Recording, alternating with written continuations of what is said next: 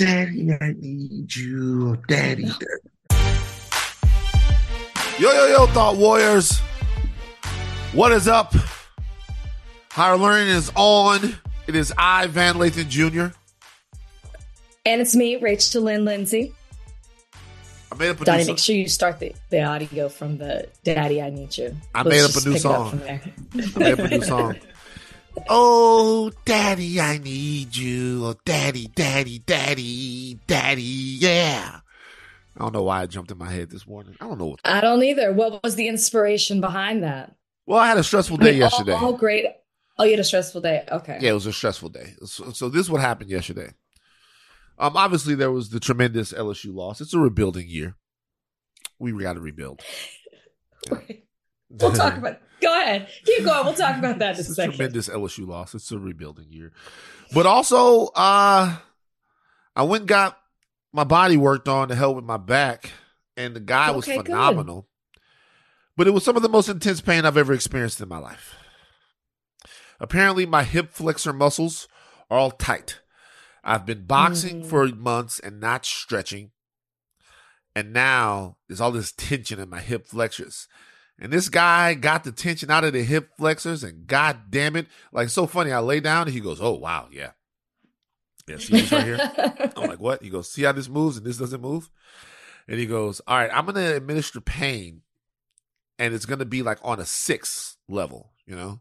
It's like, I got to get in there. That's high. I got to get in there." And the whole time, he's like, the whole time he goes, "No, if you need me to stop, just say stop." So you know that I'm never going to say stop now, right? Because I ain't going to pull. You know what I'm saying? Okay. And can see how this is going. He went to work.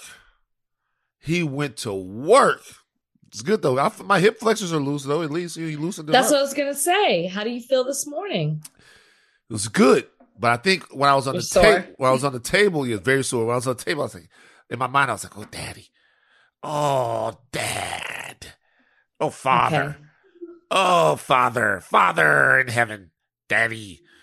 Is it weird to call God Daddy? I'm not familiar with many people using that phrase towards him, but sure, go at it. Listen, was this guy a professional stretcher? Yeah, he works with the U.S. volleyball team. He works with the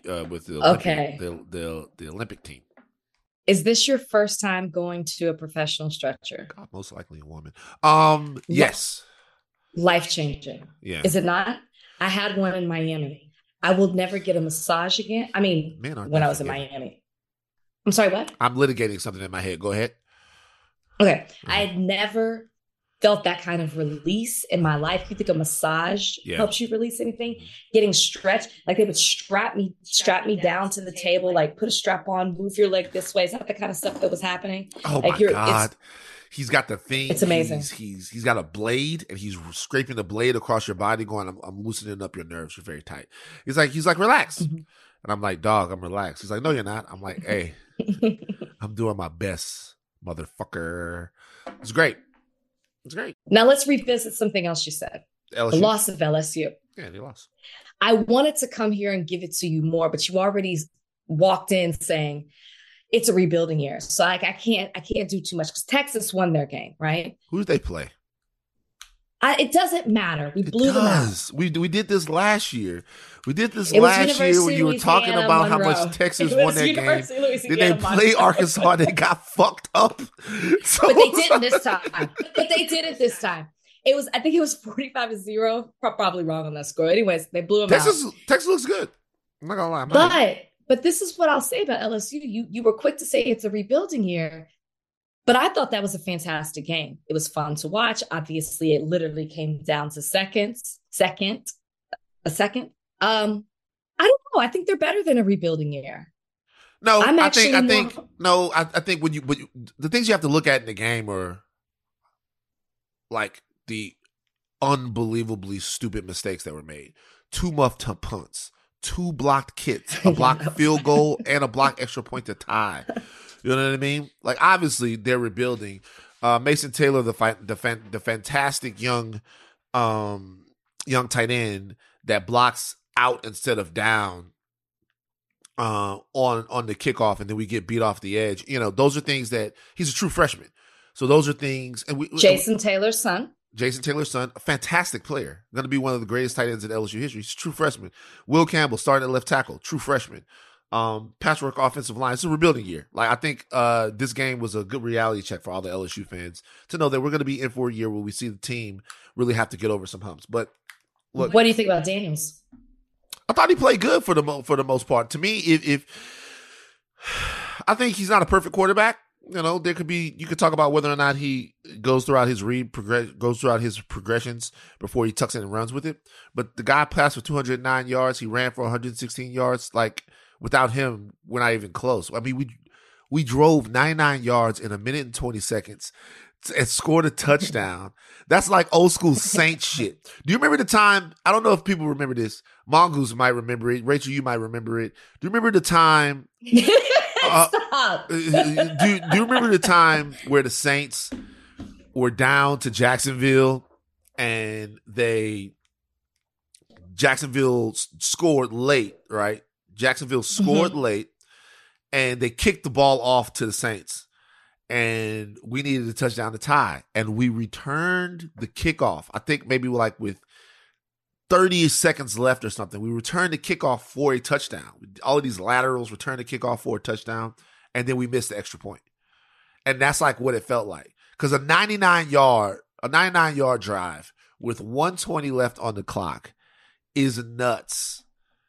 It's nuts. And then you scored a touchdown with 1 second left. Your extra point gets blocked. It's just tough stuff. But does it not, putting a positive spin on it, does it not make you feel hopeful that you can do that? Sure. Yeah. I mean, I think in the second half we started to find some things, but it's just tough. Top Gun Maverick just passed Black Panther to become the 5th highest grossing movie ever at the domestic box office. What do you feel about that? How you feel? I mean, America I'm not surprised. Maverick more than Black Panther. You said what? America likes Maverick more than Black Panther. How do you feel? No, Black Panther 2 might be Top Gun 2. It might. Doubt it. It might. You don't know. Actually, I think that it will. But you also have to look at the timing of Top Gun 2. I mean, it was purposely pushed back to be the movie to do exactly what it's doing now. Bring people back to the theaters, get people excited, start at the top of become the movie of the summer. Now it's the movie of the year. Like, the timing really helps it all fall into place. Did you like the movie? I did, because I don't like the original. You don't like the original Top Gun? What's your beef with it? It's disjointed. It's like a bunch of different scenes rather than one.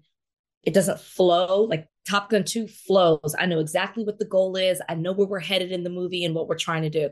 The first one is just like a bunch of random scenes together. And I watched it before I watched the new one, and it even highlighted that even more. Did you had you ever seen Top Gun before? About it, it's like this. I had seen pieces of it, scenes of it. And then I realized as I watched the movie all the way through, oh no, I have seen the movie, because that's all it is. It's just a bunch of scenes. It's the soundtrack. It's the iconic bar scene. You know, it's that's what people talk about, not the movie as a whole. I feel like, I don't know, Top Gun original wasn't my thing, and the second one blows it out the water. So the second one is better, but let me tell you something. And I said that to Tom Cruise and I interviewed him. I go, dare I say it? The second one's better than the first. And it is. But I will say this about the original Top Gun. Yeah. The original Top Gun is not a movie that was made to be seen for the first time in fucking 2002. How you missed Top Gun. How you missed. I saw pieces of it. I just don't understand. I mean, by the way, hey, Rachel, you are who you are, baby. I love you, support you, protect you, all of those things. But the reality of the situation, I just don't understand how you go that many years and you never watched Top Gun.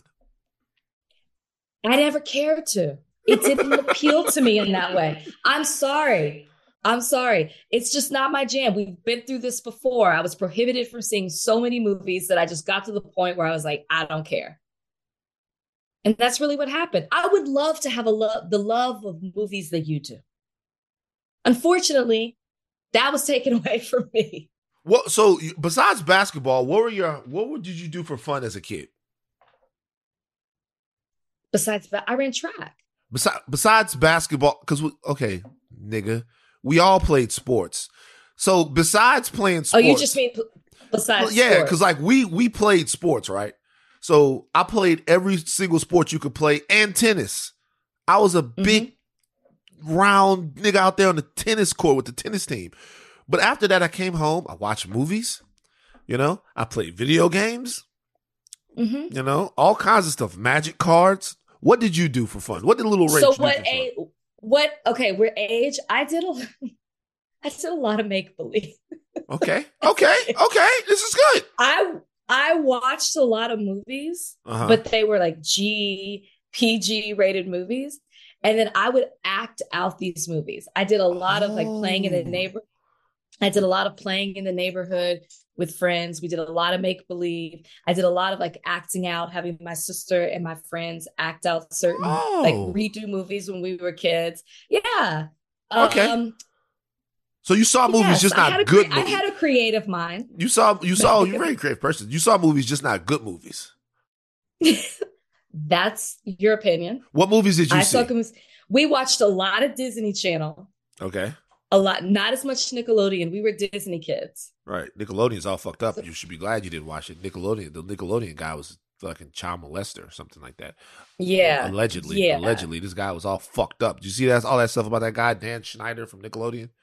Yeah. He's a foot fetish, making the kids do all kinds of feet stuff. And it's so weird. It's just fucking weird. All making kids do feet stuff is weird. Weirdo stuff. But yeah, so you had a lot of make believe in these movies. What were some of your top movies that you liked? I mean, we talked Polly on this that you had never seen in your life, which you asked people. We talked about this. I was backed up. Okay, most people, Black people, have Polly in their childhood. I'm telling you, they did. Not of my generation. We're the same generation. No, I'm a little older. Niggas wasn't fucking with that Polly No. shit. We're 4 years apart. That's the same generation. Stop. What were your other personal favorites? All the Disney movies. Matilda was a personal favorite. Do you like Matilda? Yeah, Matilda was cool. It's for kids. Matilda was a good one. Some of these movies are for kids. I was a kid. Yeah. I was a kid watching kid movies. That's what you don't understand. I did not watch PG-13 movies until I was 13. And I wasn't the kid that would sneak away and do it on my own. I played video games. N64 was big. Okay. I played Mario Kart. Okay. My dad's a big wrestler, so we did a lot of WCW wrestling on there. Sweet. He would always, and then as I got older, he would invite my friends would come over, my guy friends would come over and play with him. Now, once I got into what? Yeah, my dad would play video games with my guy friends. That sounds fucking terrible. You come over to the house.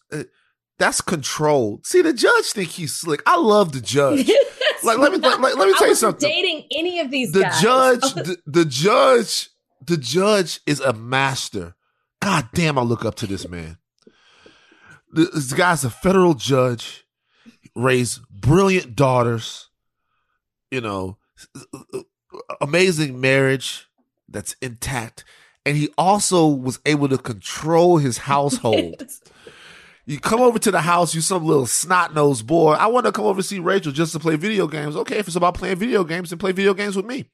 Yeah, you don't have to play video games with my daughter. If it's about playing video games, if that's all it's about, then sit down here and play video games with me. If it's really about the video games, then it doesn't matter who you're playing video games with. What you'll do is you'll play video games with me. And you come down, you play video games with the judge, not even knowing that they're being controlled. They're being controlled by the judge. I love it. Were my friends. Okay. Stop. These were my friends. But by the time I hit 14, I was clubbing. Oh, my God. And I was fully able to. Because that's when teen clubs were big back then. Teen clubs were big. I don't even know if they do teen clubs anymore. But I was allowed to go out to the clubs at 14. That's when I started hanging around Shaheem. See, this is what happens, though. See, this is what happens. If a kid doesn't have a proper childhood, which you clearly didn't, all it does, all it does is cause them to actually grow up faster. It causes them to grow up faster when you got them in there and it's all about the walls of Jericho when they should be watching all kinds of different. Look, we watch kiddie movies as well. I jest because the Never Ending Story, the Flight of the Navigator. You hated Flight of the Navigator is that was one of my Flight of the favorites, Navigator too. is amazing. Flight of the Navigator is great. You kids don't even know about Flight of the Navigator. You know, and by the time you came along, were there still cartoons, or was that era over? Well, we watched Care Bears. We were big into. Love the Care Bears. We were big into the Care Bears. I was more of the Care. Have I told you about the Care Bear My Cousins? Little Pony. Oh no, I love Care Cousins. Yeah, My Little Pony. We were into. But I watched like Darkwing Duck and DuckTales and stuff like that. Yeah. My dad was too toxic for My Little Pony. He caught me watching it once, and he was like, "Nigga, get your ass up go outside and start a fight." Because I got into My Little Pony for like a second, because like it became a point to where whatever was coming on, like I was watching it. Now I have a She-Ra story, which I'm sure I've told on the podcast, so I wasn't into She-Ra, but My Little Pony, I'm like looking, I'm like, oh, this shit ain't bad. He comes on It wasn't bad. I'm like, yeah, this is kind of cool. I come in, my dad looks at me, get your ass up, go outside, stab somebody. like go outside and like, you're not about to, we're not that progressive. And so he actually stopped me from watching My Little Pony. It's a true fact. That's I'm trying to think of the issue, but I mean, whatever. Captain Planet? I never could fuck with him. Really? Cause it's like, I have a problem with him because you could stop him just by pollution. Like, he was cool, but like, all you have to do to stop him is to pollute the earth. That's his weakness. Like, I understood the message and I liked it. The message was important. You know what I mean? But I can't, like, Superman, for you to get some kryptonite, you have to really, so Batman vs. Superman is not a great movie, but it does do one thing really well. It tells you just how hard it is to get kryptonite. Because Lex has to go through all of these machinations to get kryptonite. Kryptonite is Superman's weakness, but it's incredibly hard to get. Man, I could get some trash from anywhere. I could get some, you know what I'm saying? I could get some trash, some waste. And it's like, that's too pronounced of a weakness for me, for Captain Planet. You know, and plus it came on like TBS and it just didn't. What came on Saturdays in the morning? Because I was big into all of that. I watched Power Rangers for sure. Okay, that worked. Big into. Oh, that you approve that? Yeah. You approve that? Yeah. Whatever came on Saturday morning cartoons, I was very into. Well, it was different because remember, the golden age for me of Saturday morning cartoons, I've said this before, was just up until the time that Saved by the Bell got popping. Saved by the Bell ruined the Saturday morning cartoon, in my opinion. I loved Saved by the Bell. So, but Saved by the Bell started this trend of NBC saying, "Hey, man, are like 13-year-olds watching Saturday morning cartoons?" Because Saturday morning cartoons, I mean, there was a moment where everybody had a cartoon. John Candy had a cartoon. Ralph Macchio had a cartoon. Mr. T. Everybody had all of these great. And then there was Dungeons and Dragons. Then there was all of these things that came on Saturday morning, and it was really super dope. G.I. Joe. Sometimes G.I. Joe came on in the afternoon, depending on where you were. But anyway, but then Saved by the Bell comes out. I mean, it's like, I remember I started watching Saved by the Bell like maybe like 89, something like that. And it comes out, and after that, Saturday morning starts getting dominated by like teen sitcoms. Saved by the Bell, California Dreams, Hang Time, City Guys. Like this is when I watched it. Yeah. Hang Time. Yeah. City Guys. And they started playing Saved by the Bell like 4 times. They wouldn't just do one Saved by the Bell. They do 2 Saved by the Bells. And then it was like, oh, you got an hour of Saved by the Bell. Let's do an hour and a half of Saved by the Bell. And then by the time you know it, your cartoons are really on between, they give you like a block of cartoons between 6:30 and 6:45. And they're like, all right, cool. Now Mark Paul Gosselaar in Mark's life. They had all of these different fucking spinoffs.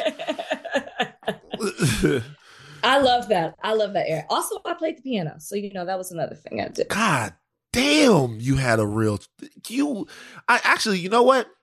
I changed my mind. You had a real childhood. The rest of us had these raggedy ass experiences full of different media that we call a childhood. You know what I mean? It's like, hey, what did you do during your childhood? Like, Van, what did you do? Shit, I seen Harlem Nights. That's a childhood. No, your childhood is the real childhood where you're running around, doing faith-based plays in the neighborhood. We did. Vacation Bible School. Vacation Bible School. BBS, as we called it. Yeah. Yes. And then, you're doing... we went to the library. You're we went doing to go see children's plays. Piano. Like, my childhood was basically come home from school. Boy, what you doing in this fucking house? Get your ass outside and do something. That was childhood. And then we would go outside and we would figure out what we were going to do. And as kids, we entertained ourselves. Yeah. You know what I mean? Interesting. Very interesting. Okay. Now that we've had really fun and engaging banter, it's time to get to all the bullshit going on in the world. On the other side of this is the big deal of the day. All right, Rachel, were you a big weed smoker when you were a kid? Smoke a lot of weed? I was not. When did you first smoke weed, Rachel? I've never discussed this conversation before. You've never discussed this before? Not on a podcast. When was the first time you smoked weed? Tell us. I don't remember. I don't recall. So you telling me you smoked so much weed that you can't remember the first time you smoked weed? Look, if Pretty Hair. That's what you're taking from that? If you're listening to this, Pretty Hair, the judge, if y'all listening to this, your daughter has a problem. It's very sad. I first tried it in college under the influence of a problematic boyfriend. You let these niggas get you hooked on drugs, man. On drugs. Just traffic. On drugs. No, that's when I first tried it. That was college. All right. The judge. So You? I smoked weed with mom. Mom gave me a joint. Oh. Yeah. What age?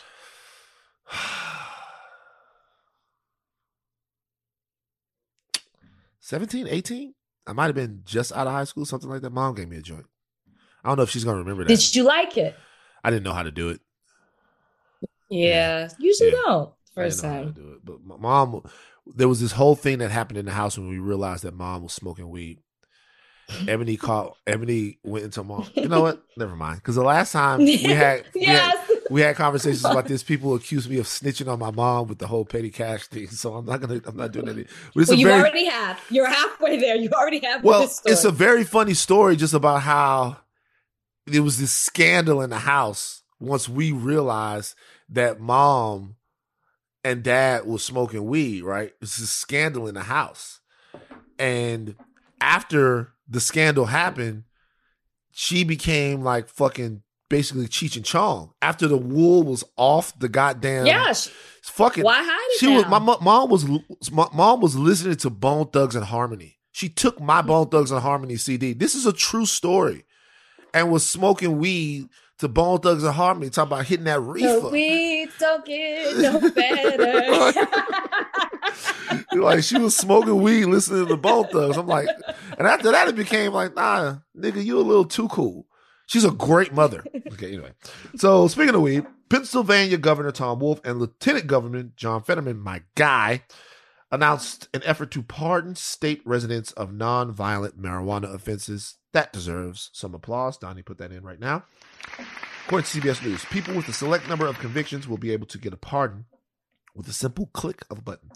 Through the new Pennsylvania Marijuana Pardon Project, residents can submit an online application to appeal to have a pardon for their non-violent marijuana offenses. According to a press release on the project, Wolf has granted 2,098 pardons since taking office, 326 of which were part of an expedited review for non-violent marijuana-related offenses. This is in contrast to the 1,805 total pardons that were granted in the 15 years prior. Think about that increase. In 15 years prior to that, you have 1,800. Since Wolf has taken office, you have 2,000. That's called progress. The governor said, I've repeatedly called on our Republican-led General Assembly to support the legalization of adult-use marijuana, but they've yet to meet this call for action from myself in Pennsylvania. Until they do, I am committed to doing everything in my power to support Pennsylvanians who have been adversely affected by a minor marijuana offense on their record. Caveat. Those eligible for a pardon must have been convicted of either marijuana possession and personal use in a small amount. The catch is that only those without additional convictions on their record can apply. Give this entire thing a letter grade if you were giving it a letter grade, Rachel. Say the last part. Only those without convictions. Without additional convictions. Other convictions. Other convictions. In addition to the marijuana convictions can apply. And it doesn't. I'm going to say it's a B+. B+, okay. A solid B. What do you give it? Solid B for me. Solid B. Okay. Solid B. And a B is all you need, by the way. There's no such thing as an A+ in politics. We want A pluses. I mean, we want them, right? We want $150,000 in free. Like, we want A pluses, but B to a B+ in politics, that's a win. That's certainly a win. Yeah. Shit, a fucking C is a win, but B to B+, that's a win. I think this is a positive step. It's interesting to me that the decriminalization of marijuana is still a political issue. You would think that both sides would be volleying to take that issue by the throat and get all the votes from it that they can. I wonder why do you think that both sides would be willing to do that? I mean, unless you're on the right side, unless you're looking at it from an economic standpoint, but otherwise they use this as a talking point for issues in upcoming elections. They certainly do against the Democrats. So I'm not shocked that it's still an issue, because there's a huge sector, I think, of society that still wants to blame weed as a gateway drug and say that it causes other problems, leads to high crime, without knowing statistically that it actually doesn't do either one of those things. I would just think that this would be something akin to criminal justice reform, to where there's a lot of ways to act like you're doing something here and then not actually have to do it, right? It wouldn't really change Pennsylvania that much to decriminalize marijuana. It would change it in the better, should I say? But it's something that you could do with very little, to me, political backlash. Is it decriminalized in Pennsylvania? It hasn't. No, it hasn't been. He's been calling on it to be decriminalized. If you think about criminal justice reform, that was something that for a long time was strictly an issue that the left was championing. But because of Trump and the mostly neutered First Step Act that was passed, the right has been able to claim criminal justice reform as part of what it is that they do, right? And I'm surprised with it. It's all moralizing that they're holding on to demonizing marijuana in this way. I'm surprised at it, actually, because that, to me, I think the Democrats should go harder, because that's a layup right now. And in terms of generating cash and the business that legal weed is becoming, to see it still become still be an issue that's being volleyed around in places like Pennsylvania is peculiar to me. And it shows to me that people can be politically stupid, because I think that's politically stupid to be on the side of demonizing marijuana at this point. Well, so you're more saying that the Democrats should be doing more, because right now this governor is up against a Republican legislature, if I'm understanding it correctly, which is why it hasn't been decriminalized in Pennsylvania. Well, I'm not saying anything that basically places blame with anyone. I mean, I think all these steps are the right steps. And obviously, I have things to say about the fact that once you have that weed conviction, it makes your life a little bit more difficult to exist in the public arena. So that first weed conviction that's actually a gateway to having more criminal convictions. So I think when I look at this, I see the last part of that, those without additional convictions, they can't apply. I think that's a little simple. I think if you had no other violent convictions, and super violent things, then you should still be able to apply it. Even in that case, I'd say you should still be able to get nonviolent. Well, you know what? Fuck that. No matter what you've done, if you have a nonviolent weed charge on your record, you should be able to get it off your record. You should be able to get it off. It doesn't matter what you've done. When we're talking about the nonviolent weed offense itself, we have to take that out of the American demonization machine. But I guess my overall point, and it wasn't really pointed at this, it's just, it is surprising to see weed still being demonized in this way. I know that it is, but it just shows you how allergic to progress one faction of the country is. It's like not a thing anymore, right? Well, you would think it's not a thing anymore, but I do think it's still a thing to a large sector of the population. I think what's really interesting about this is that although many states are patting themselves on the back for passing the legalization of marijuana, very few have moved in this manner as the governor of Pennsylvania is doing, which to me is surprising that more people haven't taken the next step. More people with power, I should say, haven't taken the next step to do what, what's his name? Tim Wolf? Yeah, Governor Wolf. Tom Wolf, the Wolf Man. Tom Wolf.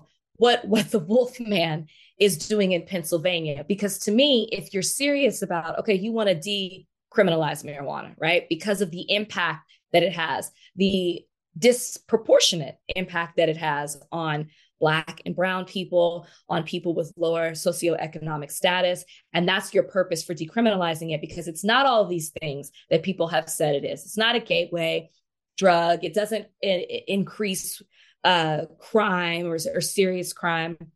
If you really believe that and you're trying to prevent that, then why would you not go back and help the people who have been impacted by this law and fix it? To me, that's the obvious next step. So it's shocking to, not shocking to me, but it's interesting to me, I should say, that very few states have done what he's doing and should be doing. And hopefully that, I mean, with this B to B plus grade that we're giving it, hopefully we see other people doing that, because Wolf is done. His term is done. He can't run for re-election in 2023. And the next governor who comes in might change it. What is promising, though, is that the lieutenant governor also stood up with him and bringing this about. And he's running for U.S. Senator against like the Dr. Oz and whoever else. Somebody else's Trump back. Oz the Great and embarrassing.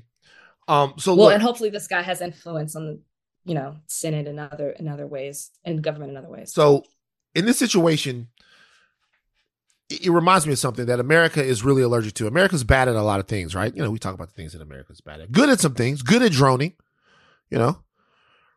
make a good hamburger. That's tasty.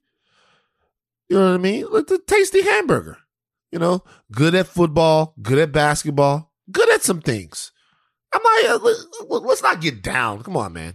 Let's not get down. Sure, they get some things right. They do. They're good at some things. You know what I mean? Good at good surfers. All kinds of different stuff. Nate, you know what? Donnie, jump in. Name some things that America, we never do this. Name some things that America's good at.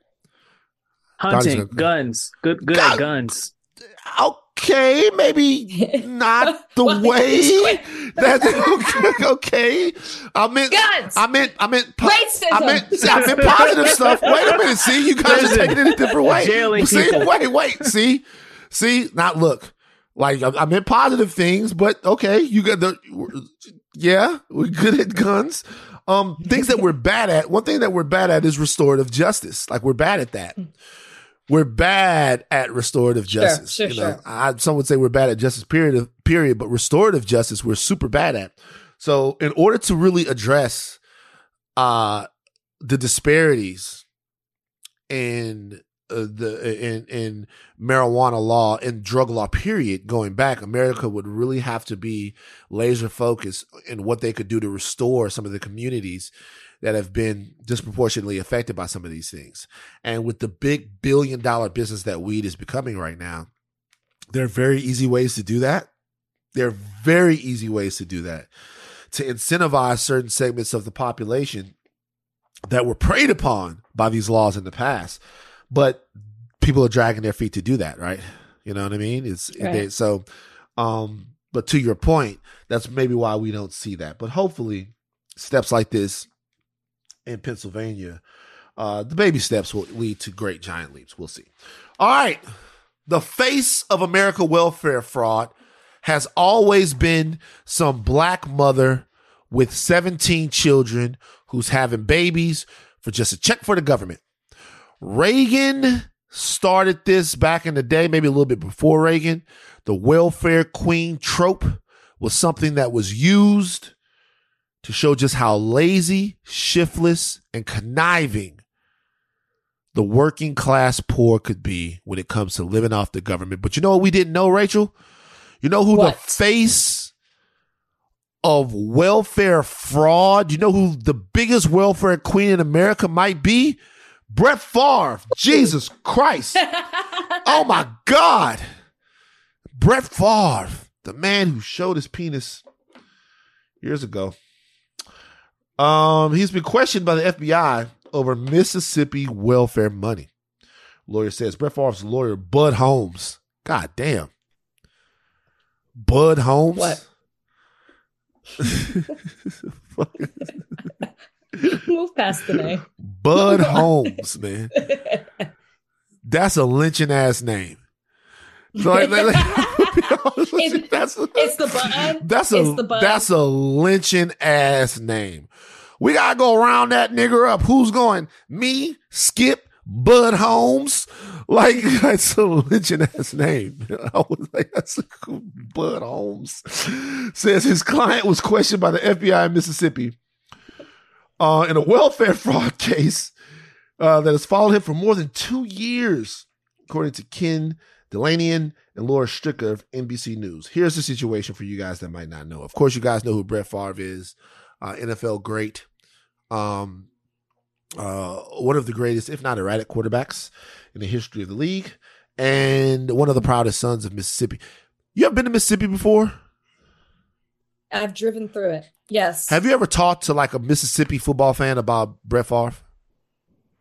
No. They fucking love this guy.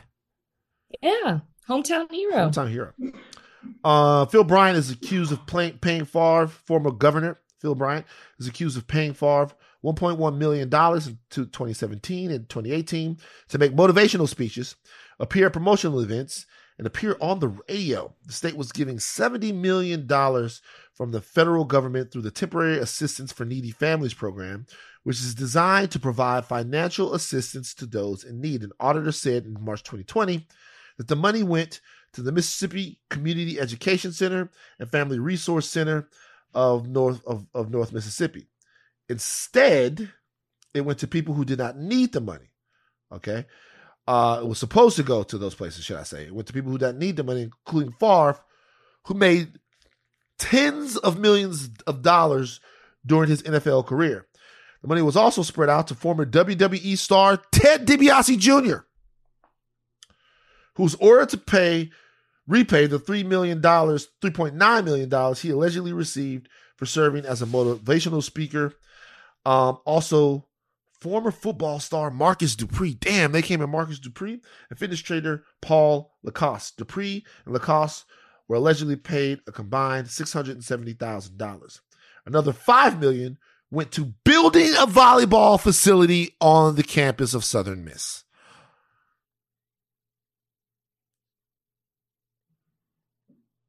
Okay. Your thoughts? Mississippi. Did I say that weird? Mississippi has the highest poverty rate of any state in the country. Also, it's been shown that they reject more than 90% of poor Mississippians who apply for TANF assistance. Mississippi has some work to do. Mississippi is extremely corrupt. And if you listen to this podcast, you know we talked about it the very last episode we had about what's happening with the water system and how this is something that's been going on for years. They get $70 million to go towards this, and they're rejecting 90% of the people who apply for it and using the money to build stadiums and pay other rich people for speaking engagements or whatever. Lock everybody up. Lock them all up. The fact that Phil Bryant hasn't even been charged yet. Thank you to the U.S. Congressman Benny Thompson. Mm-hmm. Benny, is that his name? Benny T. Who is calling BT. for Phil Bryant and others to be investigated, who wrote a letter to the Attorney General Merrick Garland and requested them to investigate and to look into this. The state is so corrupt. There's so many things that are going on and they're continuing to be exposed. You got to lock these people up and punish them. The fact that nothing has happened to Phil Bryant at the moment is ridiculous. This man is claiming that he didn't know how these funds were used. Clearly he had a hand in it. Clearly, he had a hand in it. Now, I can't say the same for those people who were paid through this. I don't know if they knew where the money was coming from. I don't know. But Phil Bryant did.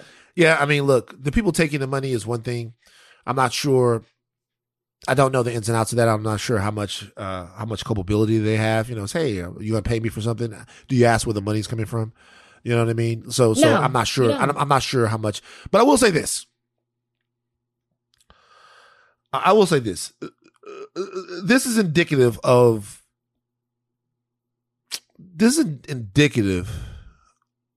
how people are victimized by the dysfunction in American systems. Okay.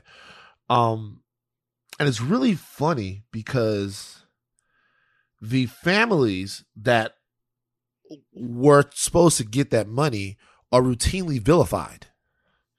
They're routinely vilified by politicians and by talking heads who say that they don't want to work, who say that they don't want to get out there and be a part of the American economy, that they have nothing to offer. Sure. The lie, the trope that I used about the welfare mother earlier, that's like something that's used to paint an American in a pernicious light, like a dangerous light. Like it's like this person is an economic danger to America. Whereas the system that allows people to continue to get rich, to continue to sort of, let me put it like this. None of this shit is an accident, right? Not at all. Like none of it's an accident. Like Mississippi has problems. At some point, somebody recognized that Mississippi has problems when you're talking about a state that deals with this much poverty. Then there's let's help out. And then somebody at the top of that is grabbing that money and putting it into the pockets of people who they love and revere for whatever reason. Like in America, it's very important to remember people care about the things that people pay for the things that they care about. It's the way it is. People pay for the things that they care about. When they say that we can't spare this money or give this money to low and middle income people, they're saying we don't really give a fuck about them. Right. Those aren't the people that we care about, right? Well, what do you care about? Well, we care about $1 trillion for the military. We care about this. We care about that, right? And so when America has always decided their priorities with their checkbooks, always. That's why reparations isn't going to happen, because America doesn't give a fuck about whether or not you niggas have ramen noodles or not. They just don't fucking care. And you look at a story like this, and it, like you said, it informs you directly on how it is that black sludge can be coming out of the water pipes in Jackson. You think that's impossible for people not to have clean drinking water. And then you look and you see that the money that is specifically allotted for poor people goes to people who are luminaries in Mississippi culture and to the volleyball team at Southern Miss. The Southern Miss Golden Eagles volleyball team. By the way, I'm going to be honest with you. If it was the football team, I could understand it. Okay. Damn. But the fact that it went to the volleyball team is just fucking disrespectful. Nobody's even going to those games. Connections? What is Brett Favre's connection to the volleyball? Because apparently he was influential in wanting to get this money to this team or for this stadium. Oh, Brett Favre was he wanted the money to go to volleyball? Allegedly, he was influential in the stadium being built. His daughter plays volleyball. Yo, man, wait a minute. We got to get Brett Favre out of here. wait a minute. I told you. Wait a minute. Braley. I was thinking about that. Why would they give the money to the volleyball team? Oh. Apparently, he was in Phil Bryant's ear about the need to get this stadium built, which is why his name is coming up more. Oh my God, this is so good. His daughter's on the volleyball team. Donna, you didn't have that in the notes. Mongoose. I told you that he was in the ear. Now, I don't know about the daughter. I figured that there was some type of connection, because why else would he want to be involved? But that's why he's under investigation. That's why his name keeps coming up. He was in Phil's ear about the need to get this stadium built. Now, did he know where Phil was pulling the money from? No, but it goes against Phil's argument talking about he didn't know where this money was coming from. Why was it so important for you to get the stadium built to please the hometown hero? So he paid Favre the $1.1 million in 2017 to 2018. Okay. Braley Favre got to Southern Miss in 2017. She was actually a dog in volleyball. She's 6'2". And she was all state first team in 2016, made the second team in 2014. So there's another layer to this. Mm-hmm. So this is the other layer. Typically, if you're one of these people, let me tell you how slick Brett Favre is. And by the way, this now changes my assessment about whether or not he knew. Because I'm wondering why he thinks that the state would pay $5 million for a volleyball facility if he didn't know where that money was coming from. If he didn't know that this was money that they could be spending, why would he have the gumption to ask the state for a $5 million donation for a volleyball facility? Him being paid as a personal speaker is one thing. That could come from anything. But specifically $5 million coming from the state that's $6 million we're talking about now. That's a lot more money that it seems as if you know whether or not there was a slush fund of some kind that this money was coming from. You really think Brett Favre was thinking about that? And I don't like Brett Favre. I'm just going to be, I like that. The man is not for me. But Wrangler jeans. But to say that, like, obviously he was in this former governor's ear trying to get him to fund a place for his daughter to play where they could have better recruitment, better facilities, where they could be, as successful as they can when it comes to volleyball. However, to say that he knew where the money was coming from is too much of a leap for me. You don't ask. I mean, I said $1 million is a lot but you're getting state school, but you're getting paid for motor. But I know, but like by this point, you've taken in $6 million from them. I understand your point, and by the way, I could totally be wrong, but just this, people do this all the time, right? Like they have kids that go to schools and they donate huge sums of money to the school so they could either be the man. They could either curry favor with someone to make sure their kid plays, or they want to put their name on some sort of building. People do that kind of stuff all the time. If you're a well-to-do alumni, like when you have $300 million, Texas is going to hit you up and be like, yo, we want to build the Rachel Lindsay Undergrad School for Black Girl Magic.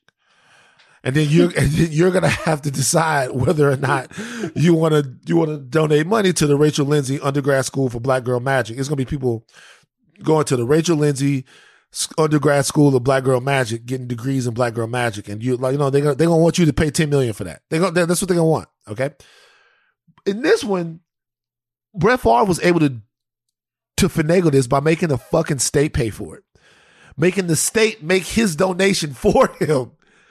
Yeah, he did. It seems that there's a level of intimacy in this that I wouldn't be surprised if Brett Favre knew that something fucking fishy was going on. Now, Brett Favre has paid back most of the money from the 1.1. Okay. Apparently, he still owes like $230,000 or something like that. The question is, will he have to pay money for this? Because stadium's done, right? Or is it not? I don't know. Have they started construction? Have it, Donnie? Oh my God. Oh my God. It's done. Do you want to know where Braley Favre goes to school now? Where? Jackson State? No. Where? She goes to LSU. LSU? She is now on the LSU beach volleyball team. Graduate transfer. First of all, Texas wouldn't let her in. Texas wouldn't let her in. How long has she been in? She played indoors 2017, 2018. Volleyball. She's been in college for a long ass time, man. All right. We'll see what happens. But when white people scam the welfare system, things happen less quickly. So we're not sure. All right. 6 Days of Misery. FEMA director says it's too early to say when Jackson, Mississippi residents will have clean running water. It's not certain when the O.B. Curtis plant, the main water plant servicing Jackson, will be fully operational again. All right.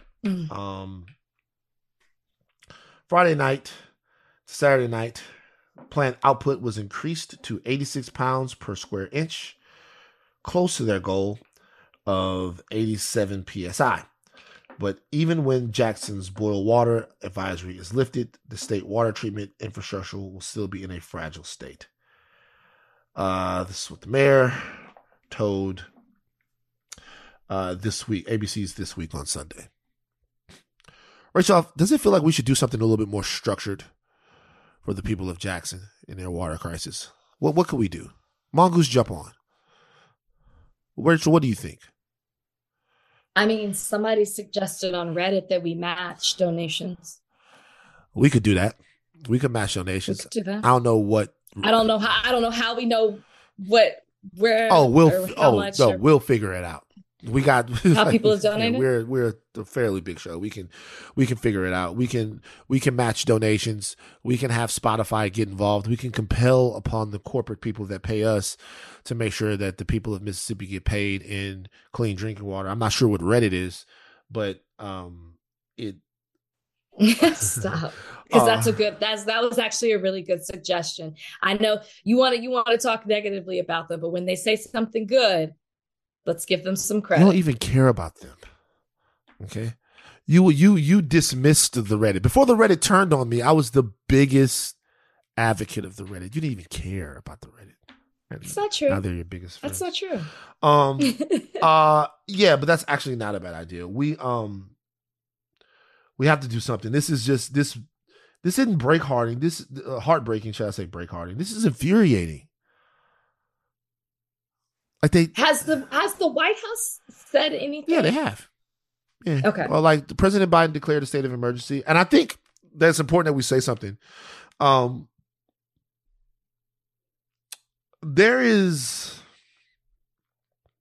see that everyone talks about the money that's sent to the Ukraine, and I said that as well.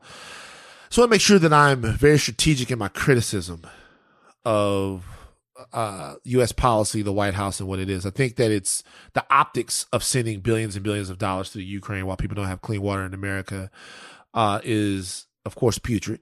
But I took the time a little bit to educate myself on what exactly the differences are, right? And so you have to remember that you're talking about federal money being sent to a country, and then you have a couple of different things happening in Mississippi where you have a state that is governing how this money gets like disseminated or spent in their own state.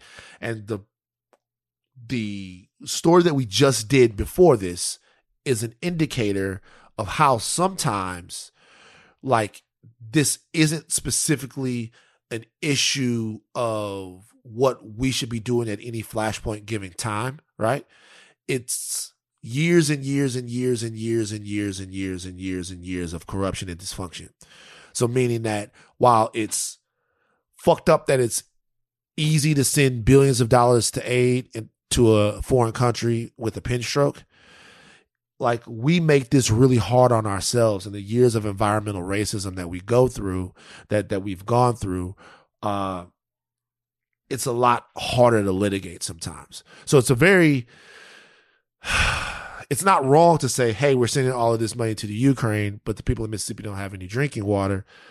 It makes it seem like our priorities are off. I'm not saying that there aren't. I'm just saying that there are a lot of things that happen before the money that's supposed to get to the people who need it gets there.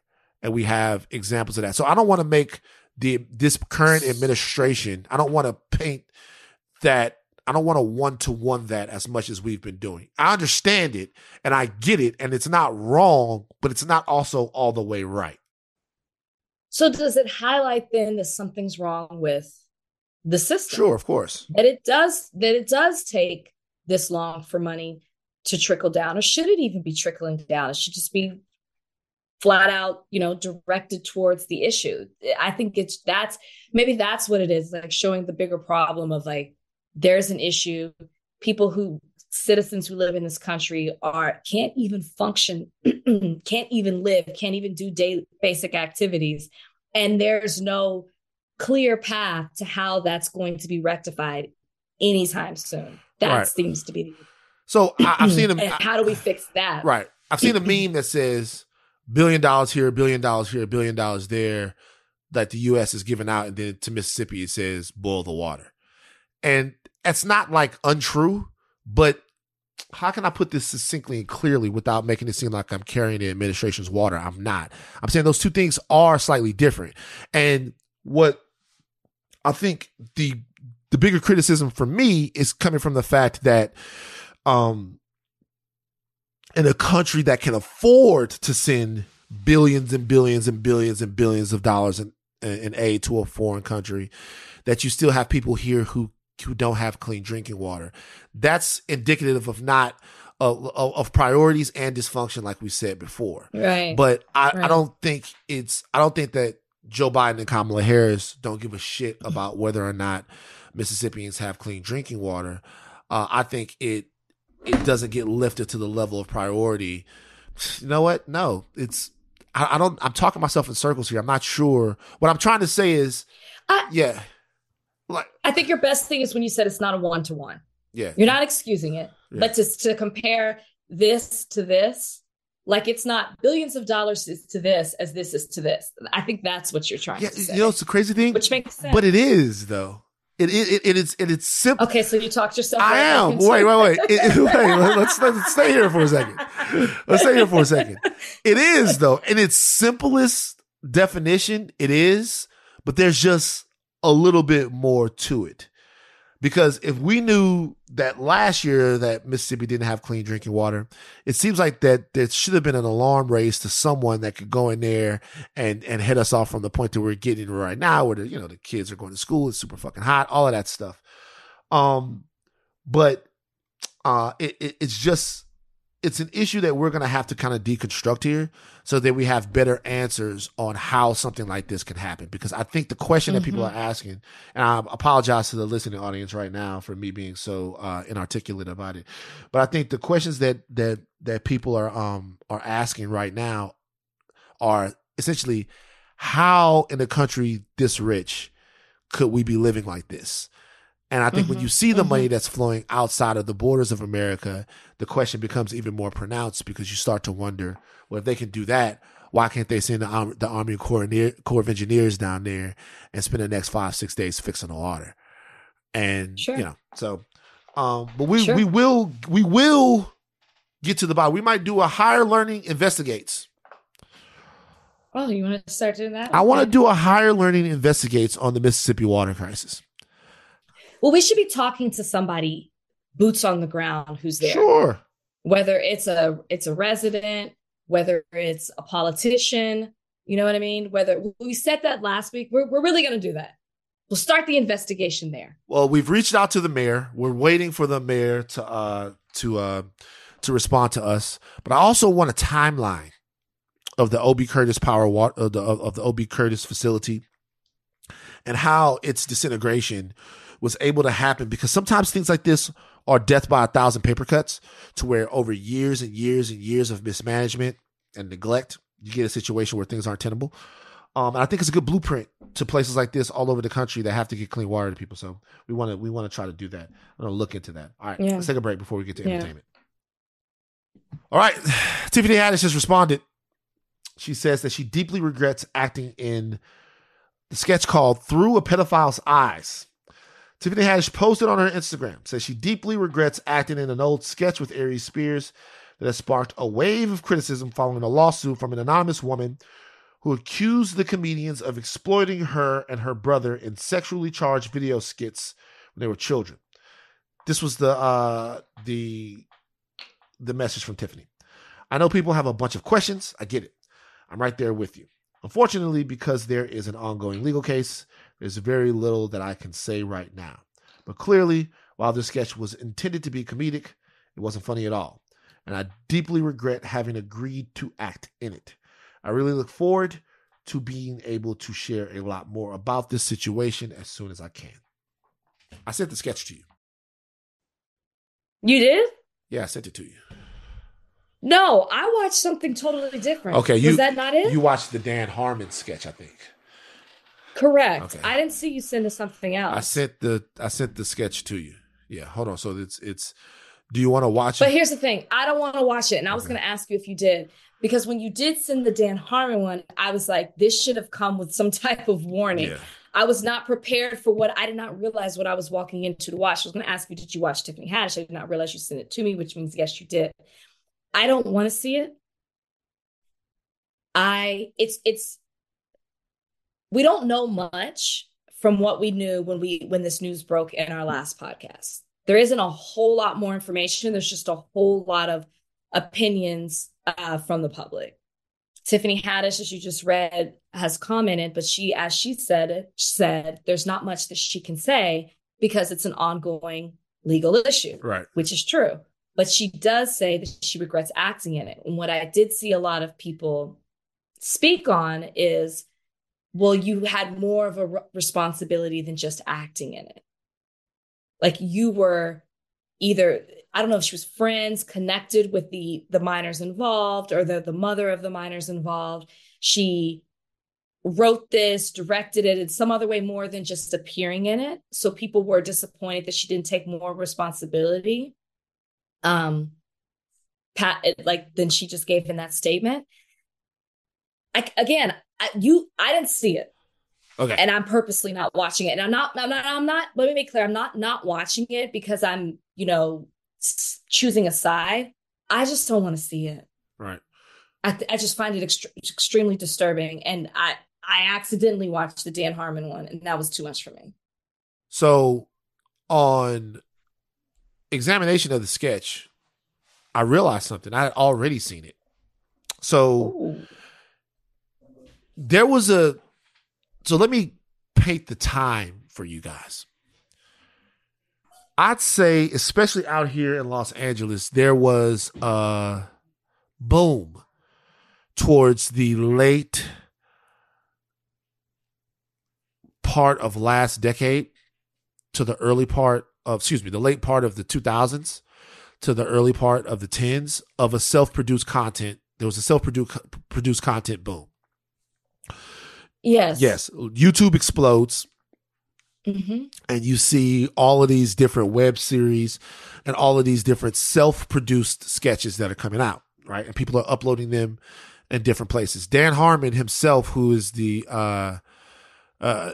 creator of Rick and Morty, Dan Harmon had this thing in LA called Channel 101, which was a running web series competition show that took place at CineSpace. You would submit a sketch, and then the audience would vote on whether or not they wanted another episode. So they give you a series order almost every single week. It was a fun time. And there was only a matter of time before comedians and people around started doing this for themselves, right? Mm-hmm. Kevin Hart had several different online YouTube personas. He would do the chocolate dropper thing. He would rap. He would do all kinds of different stuff, and they would produce these things. Aries Spears started doing this as well. I remember specifically Aries Spears doing it because he produced two sketches that I remember people really being disgusted by. One was this sketch where he was like like some kind of rapper. And he was rapping and he was in a thong in the video. And it was like all kinds of, it was just weird. It wasn't funny at all. Mm-hmm. And then there was this one. And I remember specifically being on the message board where somebody put this on the message board and said, no, Aries Spears is super duper sick. Like, this isn't funny. Nobody thought it was funny then, is my point. But I remember watching it. I hadn't thought about it in years because this must have been like 2010, maybe a little bit after that, something like that. But nobody thought it was funny then, which is why he ended up removing it and taking it off Funny or Die. Everybody was uploading stuff to Funny or Die. There's an old, We Made It. You never saw Me with Batman? You never saw that sketch before? You never seen that before? We talked about it before, right. and I looked it up. Right. Mm-hmm. So everybody was doing this at the time. And a lot of those things from that era were really fucked up because people were doing stuff. So I didn't realize that I had seen it before. Seeing it now, it's even worse than I remember it then. And everybody got on their ass then. The only thing that we didn't know was who Tiffany Haddish was. You know what I mean? So we didn't know because she's only in the beginning of it, then she leaves. And so nobody even knew like who she was.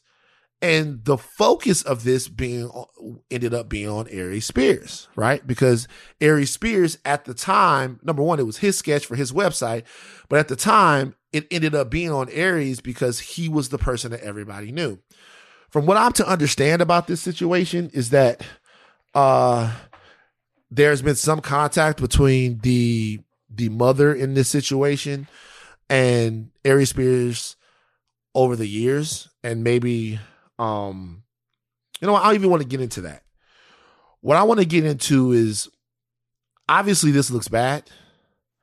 The question is, if you're Aries or Tiffany, what do you do? Like, if you're Aries or Tiffany, that there is no way to defend the sketch itself. I don't want to talk about any of the other stuff that I know about this situation. But there is no way to defend the sketch itself. The question is, what do you do? Like, what do you do now? Is an apology enough here? Is some sort of mea culpa in a different way? I really don't know, because obviously that sketch is wrong. Oh, absolutely. Yeah. Can you hear that barking? No. Obviously that sketch is wrong. So what do you do? It's hard to say. It's hard to say what you should do, because it sounds like you know more details than the rest of us do. Well, the details I know won't change the fact that the sketch was made and people were in the sketch. So the details that I know, whether or not it seemed like it was something that would change your opinion. No, it wouldn't change your opinion. It's just that I don't want to give any details that I might know that might it doesn't matter, because the reality of it is that the sketch was still produced and made and they were still in it. So the question is, for Rachel Lindsay or Donnie Beecham to not have their opinion changed about Tiff, like, what would have to happen?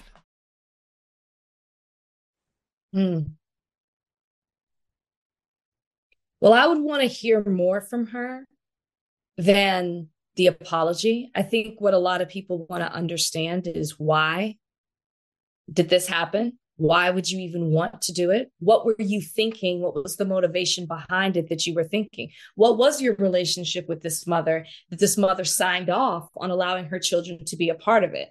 What was the agreement? What was the discussion? Did she know? Did she see it? Like, I need that. I want to hear from the people that were actually involved. Take me back to this time period of how this all played out, how this was, agreed upon. It was recorded, and then it was up. Like, that's what I think people want to understand. Does it open them up for more criticism? Does it maybe allow people to say, oh, I understand where you were coming from? I don't know, but I think that's what people are looking for more than an apology. Because a lot of times what happens, because we know on this podcast, I'm always criticized for how I respond to people's apologies. But I think what it is, and I think this is the human nature, is when somebody apologizes after they're found out about something, it causes people to question that apology. It's just human nature. I'm not saying that that's right or that's wrong, but rather than being proactive with it and reactive is why you get such a strong reaction from people in their apologies, to whether they wonder if there's sincerity behind it or not. And I think that's what people are also questioning when it comes to Tiffany. I understand legally that she can't respond, and she shouldn't respond, because it is an ongoing case, and anything that she says could be used against her. Not saying I'm defending her. That's just how it goes down. But for her to speak out, and this is the response, it's natural that people are going to want more from her. Yeah. You can only apologize after you're found out, though, right? Like, you think that Tiff should have, like, you think, like, I mean, just for anyone. You can apologize before you're found out. Like, you can apologize before. Can you give me an example, a good example? I'm just asking, a good example of somebody who's apologized before they got in trouble. No, I'm not saying that they have. You said you can. No, you can do it. It's just, when I say you can't, I mean, it's like, who apologizes before they're in trouble? You know what I mean? It's like, so it's just, it would be so funny. That's hilarious. Okay. Wait. Or like this. Right. No. Or like this. Obviously, this woman had contacted Tiffany and her team before it became public knowledge. Not only has she contacted them, from what I understand, she's been paid some money in the past, and that she made by who? Look, you can't say and she continued to make demands like, take me out on the road, like, do this or do that, and if you don't do this, I'm gonna do that. And I don't want to say that in any way to make. I don't want to hold on real quick. I want to make sure that this gets out. I do not want to say that in any way to take away from how in poor taste the video itself it was, and how, really, to be honest with you, disgusting the video itself was. But the other part of that is just true. Like the other part of that from what I understand, there's been an ongoing attempt to leverage the video because there's a person involved here who's a comic. There's a person involved here who seeks a career. So there's been an ongoing attempt to leverage the video into getting things out of people, especially after certain rises in fame and popularity that people might have had. So that doesn't take anything away from the fact that the video itself is not just disgusting, it's scary. But that's a thing. You know what I mean? So I guess my point is about apologizing before it became public knowledge. So the moment that there could have been a world where you did whatever, whether there was money, some type of exchange or whatever to keep this under wraps. This person is continuously saying, no, I want more. And you just say, you know what? I'm going to come out and be like, let me tell you what happened. This happened. I feel you. There's this person doing this, or maybe you don't even say there's this person. I did this. I want to admit I'm wrong. This was wrong. This is what, like, that kind of thing. By the way, ahead of it. And I thought of somebody who did that, by the way, when you just said that. David Letterman did that on his show. When? He was on his show one time. I think there was somebody who had worked with David Letterman who was trying to extort him or was going to sue him or something like that. David Letterman went on the show and was like, I have had sex with people who work at this show before. And he went on this whole little thing talking about it. I guess so. Yeah, to your point. Score one for Big Rach. That's what keeping score now. You know what? Okay. Hashtag pre-apology. We need to do more of that, bro.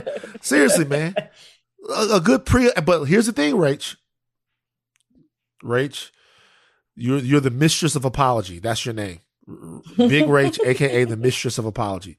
If someone gives a pre-apology, Rach, you have to give them extra points for it. Because you have to. Okay. You got ahead of it. So you didn't wait to see what would happen, how the public would respond. You just said, I did this. Right.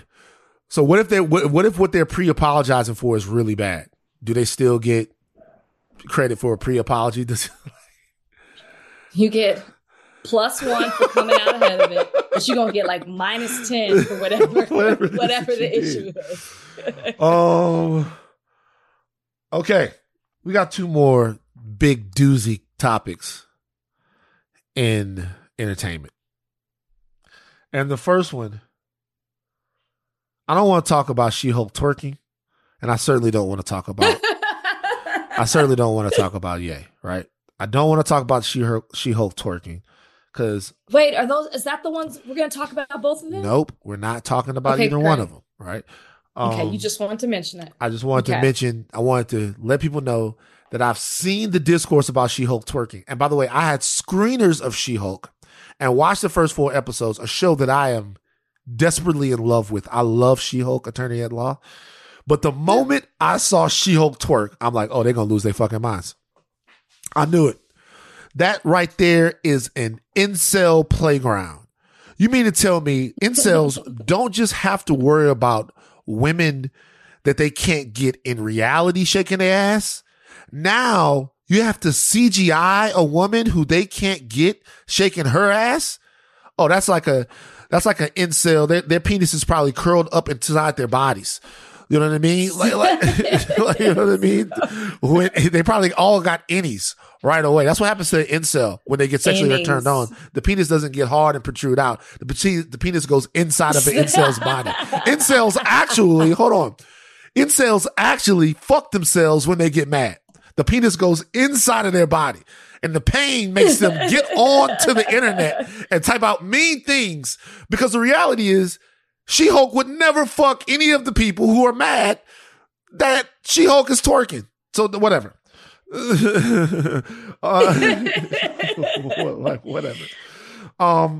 Does she look like that through the whole series, or does she revert back to human form? She reverts back to human form sometimes. Okay. But she's She-Hulk. She's She-Hulk, Attorney at Law. I love the show. Love it. I know, but the Hulk goes back and forth. I don't know. I never watched the show, but in the clip that I saw, she's full Hulk. Yeah, she's full Hulk. And so I didn't know.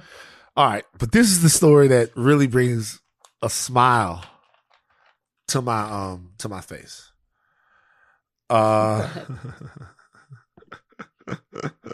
Larsa Pippen spotted dining with Michael Jordan's son in Miami.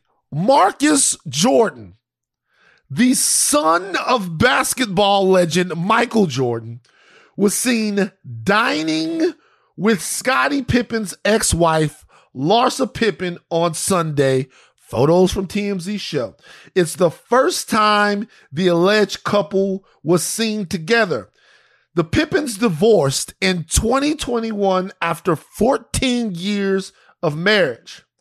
The age gap between the pair is 17 years. Jordan is 31.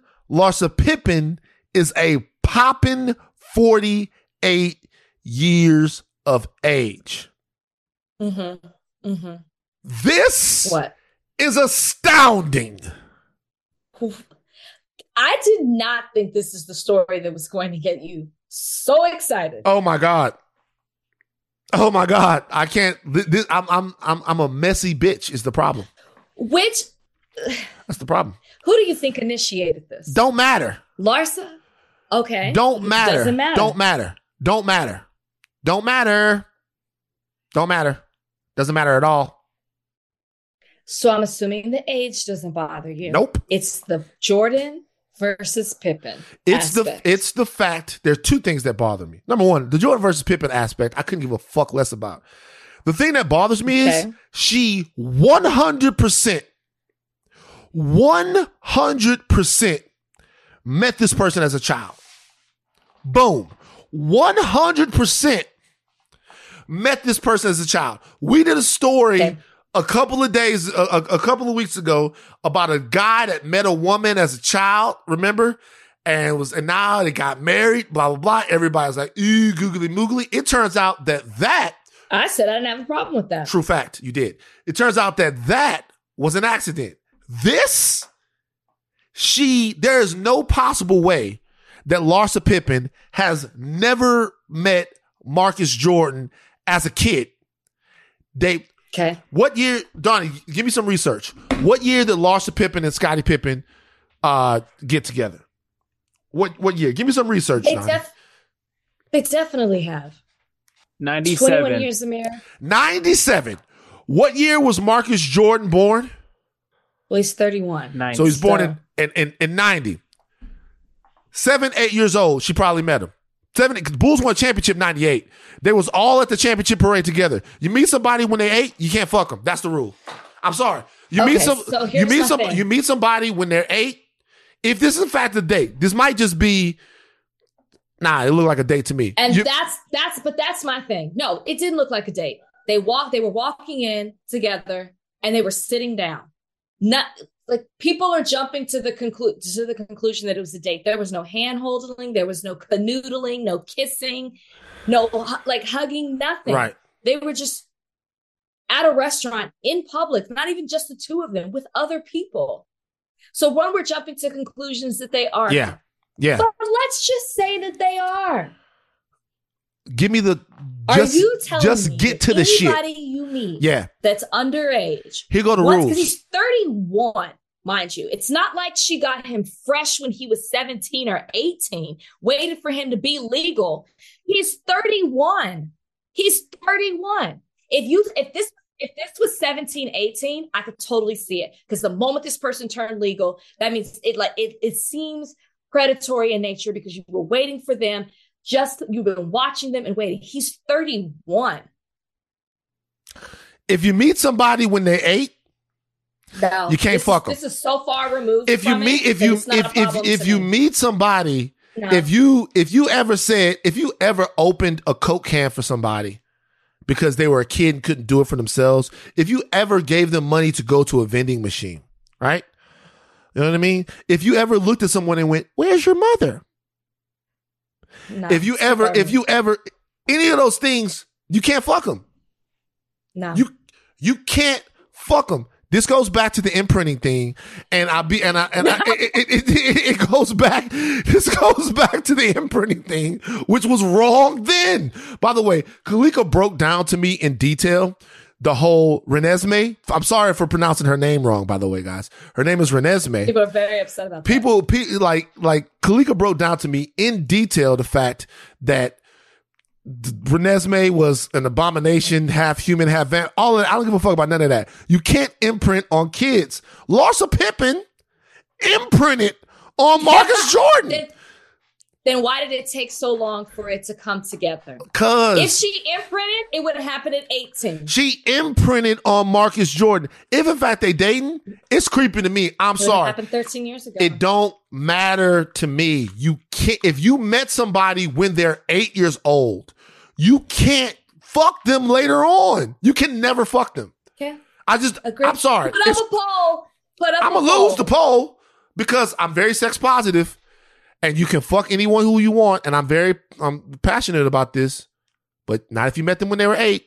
It's weird. No. Only if you wait till they turn legal. That's my only issue. Donnie, watching them and waiting for it to happen. Donnie, I want a paw with the Ghostbusters thing around it. No imprinting. Okay. I want Donnie. Please don't waste your time, Donnie. I know you got other please. things to do. That's easy. I want a paw with the ghost, but no imprinting. No imprinting on these kids, man. No, I'm against imprinting. How about that? She imprinted them. And by the way, this is so crazy. Think about the beef that's happening right now between Michael Jordan and Scottie Pippen. I wouldn't be surprised if Jordan is on some fucking, what's the Succession family name again? What's their name? What's the family from Succession? Oh, gosh. Kendall. Roy, the Roys.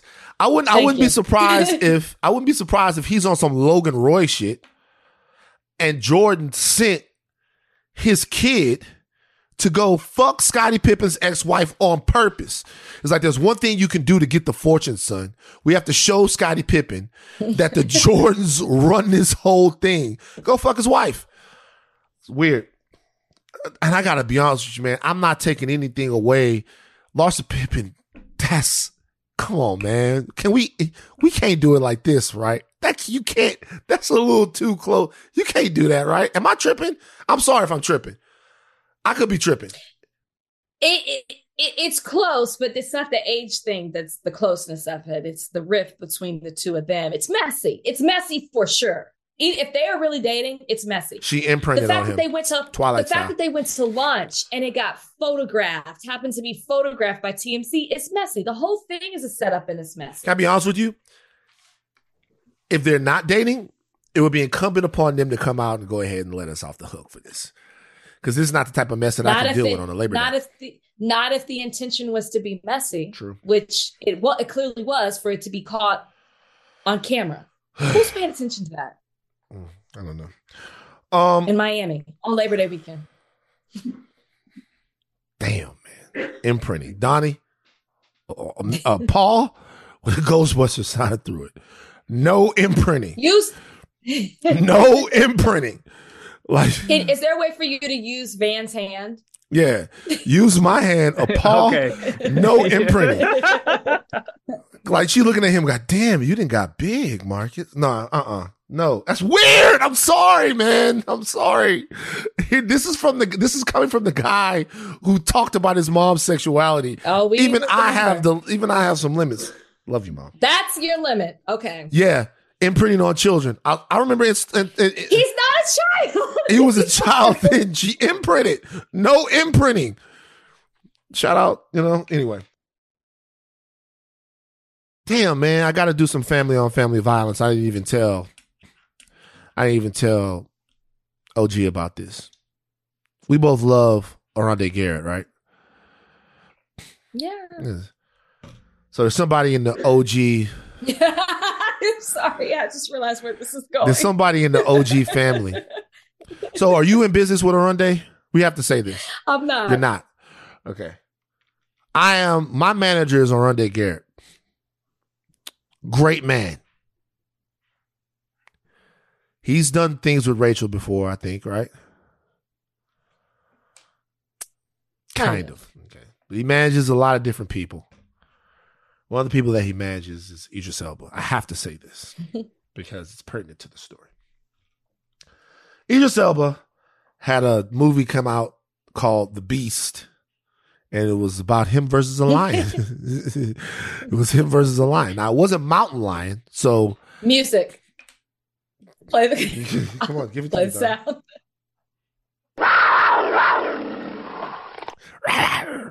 The Beast. The Beast is the name of the movie. Haven't seen it yet. Love Idris Elba. He was on Uninterrupted, and he got candid about what happens when British actors play Black Americans. Okay.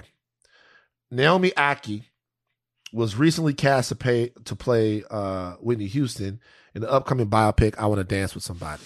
They always name the biopics after a song. You know what I mean? It's like, do something else now.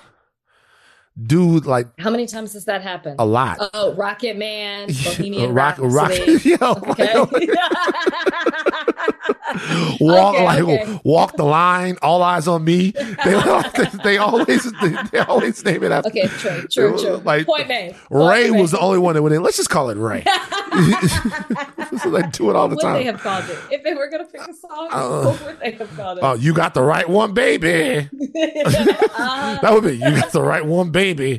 If the name of the movie was You Got the Right One, Baby, like Jamie would have never won his Oscar. Do you remember they had never would have won the Oscar. Jamie Foxx for You Got the Right One, Baby. ... Do you remember the whole era of You Got the Right One, Baby? They did like 14 different. I loved for you guys who don't know. Ray Charles had a Diet Pepsi campaign where he was singing this song, You Got the Right One, Baby. And it was the girls, and they would sing. Yeah. You got the right instinct. Hey. And they did You Got the Right One, Baby. Then they did You Got the Right One, Baby, the remix.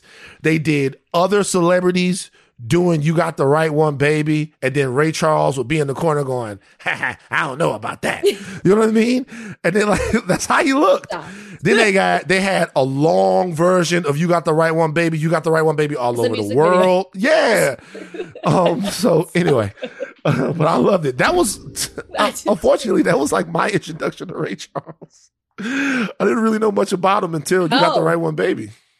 No, the Cosby episode. The Cosby episodes. Yeah, it's actually probably. That was my introduction. Right. Anyway, So we'll do a whole breakdown on "You Got the Right One, Baby" like, on the podcast. I loved it. I loved it so much. Donnie, play a little bit of. Well, take us out with "You Got the Right One, Baby." So Idris Elba talked about the fact that, you know, the criticism coming from Black Americans, people all over the diaspora about Black Brits playing American roles is, quote, unintelligent. Donnie, run the audio. Have you followed this story? And I want to ask you about this with actors who are Black and the whole idea of English Black actors taking American roles. I was in a bar. I was at Chiltern, having a drink, and next to me, the actor who's playing Whitney Houston. She's English. And I said, I hope you know, Black women in America are going to be like English woman you're playing one of the most iconic African-American women ever. And it's a thing. What do you feel about that? Even the way you framed it up, though, taking American roles, right? Yes. It's crazy that it's crazy that it's, right? it's But like, you know what I noticed? You said a Black woman in America versus an English woman. Like, being English makes you less Black. Exactly. That's the issue. Like, That's the issue. to me, that defines how unintelligent the whole argument is. No disrespect to anyone that has that feelings. It is what it is. But the fact is, we're all Black. Like, let's just be, you know, you get a Scottish actor playing an Irish character or an English actor, you don't hear about the debate. But amongst ourselves, we want to point fingers because we come from a conditioning that makes people just make sure, where are you from and are you authentic from where you're from? How Black are you? Which is how crazy. Black are you? You know, and it comes down to the caste system. And it's annoying to me, really annoying. My grandfather fought the Second World War for this country, US. Comes from Kansas City. I come to this country and someone's saying to me, you ain't American. I'm like, huh? How dare you? Yeah, exactly. But the truth is, you know, what am I going to bring that out as some sort of argument? Well, the idea, it's a character. I mean, it's for anybody. It's really. acting. It's acting. How It's do you acting. feel Cultural about that? appropriation, though, is Yeah. definitely something that we should pay attention Sure. to. But in the acting profession, one should be allowed to play.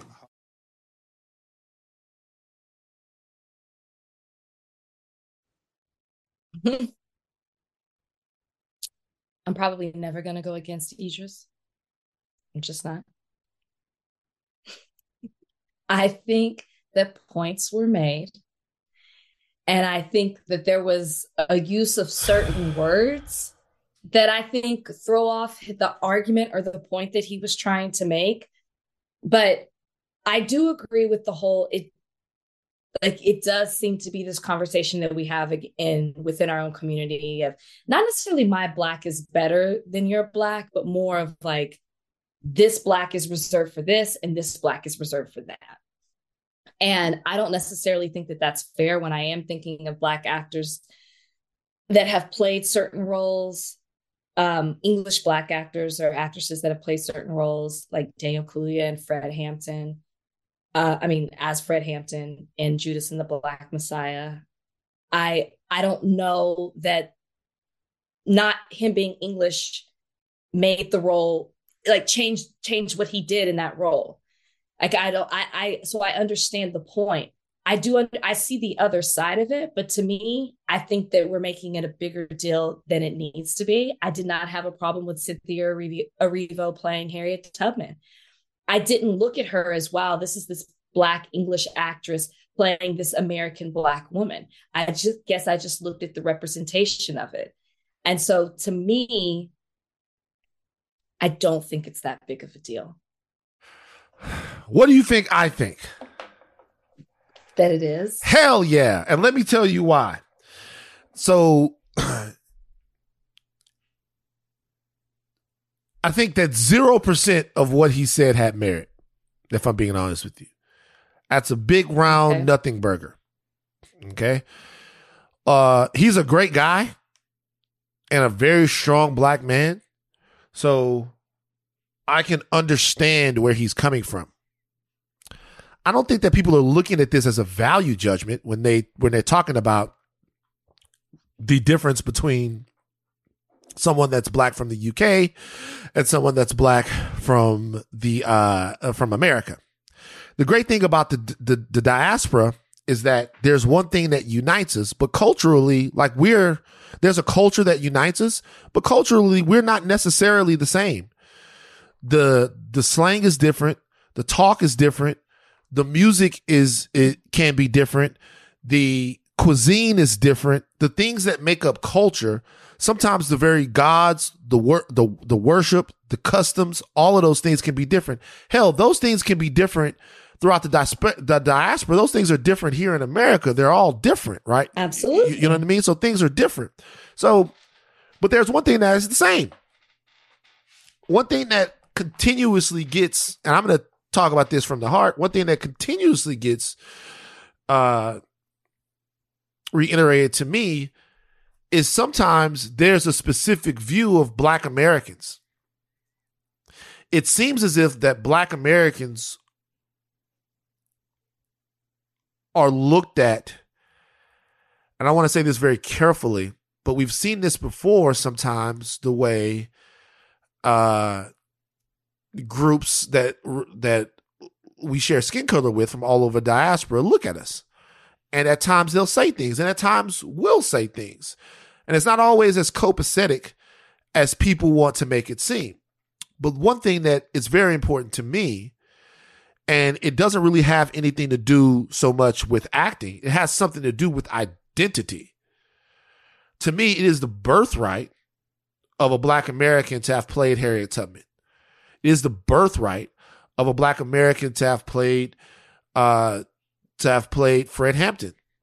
It is the birthright of a Black American to me to play Whitney Houston, because the things that are specific to us here and the challenges that we've had to overcome, to me, they indicate that our experiences, the performers that are here, that are closer to those experiences, that they're able to play them out on screen. Doesn't mean that they have to, but if you ask me this question, it seems as if increasingly when these biopics are coming out, they're choosing people from across the pond to play us.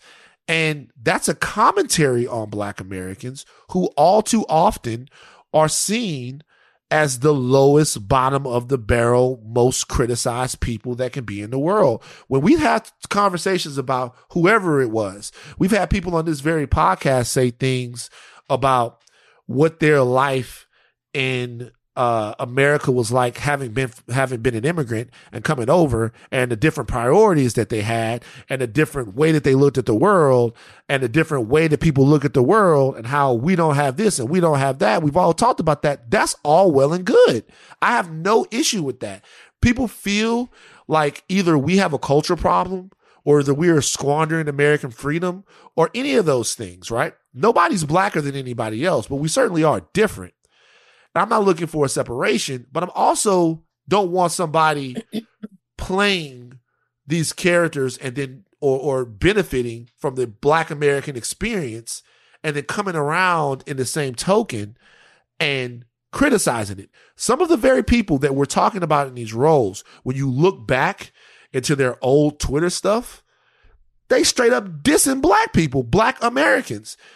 Who did that? I don't want to bring it up because it's in the past, but it's definitely, it 1000% happened, and I don't want to bring it up. Oh, I'm not doubting you. I just am not unfamiliar because with I don't want to dredge anything back up. But when that shit starts to happen, I'm not calling for a separation or anything like that. What I'm talking about is the fact that Idris Elba would say, well, it's acting. Well, it's acting anytime it happens, right? It's acting if a white person wants to play a Japanese person. It's acting if a white person wants to play somebody from North Africa. It's all acting. I get that. But when we're saying, at least for me, when I'm saying that I would like Black Americans to be able to play icons in Black American life, it is because the experience of those people in the past directly informed to me who we are and what we are today. And I think for authenticity, I think also to be honest with you, to do a solid to the Black American actor who is not looked at in the same regard as actors from across the pond sometimes, I think those roles do belong at home. I don't care when they don't. It's not like a big thing. I'm not gonna fucking flip out. But to say this, like, that the argument is either unintelligent or made not in good faith is asinine. And to me, as much as I love Idris, love him, think he's a great guy, that's minimizing. It's a huge fucking thing. It's a huge thing. And to be honest with you, moving forward, no, it's definitely happened in the inverse. Denzel Washington played Steve Biko. Like, we've seen, I think Morgan Freeman played Mandela. Like, we've seen this in the past. But going forward, they're not going to. Chadwick Boseman played T'Challa, even though that's a fictional character. But going forward, everyone is going to want the right to represent the place that they come from on the screen. And Black Americans are no different except for one thing. We have more people that people want to make movies about. That is the only difference. Like, if I made a cast right now, Black guys, English guys, they were all Black, somebody's going to be, it happens, right? But if it was of somebody really of real import, right? Like, people are going to want, like, right now, if they made a Bob Marley movie, if they made a Bob Marley movie right now and it was Nick Cannon as Bob Marley, people are going to be like, we can't find a Jamaican or somebody like that to portray somebody that is so indelible and so like inextricable from our culture. They're going to want that. And there's nothing wrong with wanting that. I agree that there's nothing wrong with wanting that. I understand every single thing that you said. And I understood what, is it Idris or Idris? I always say this wrong. It's Idris. It's Idris. I understand what Idris was trying to say. I said, I think he used certain words in the wrong way, but I do understand being on the defense that my Blackness is reserved for this in some areas and for this, because that's essentially what is being said. And I do think that there's an argument to, like, this isn't a Zoe Saldana playing Nina Simone. That's not what this Why? is. To What's me, the difference? She doesn't look like her. She identifies as Black in addition to other things, but Nina Simone was Black. I'm not talking about being a Black American. She's not even just Black.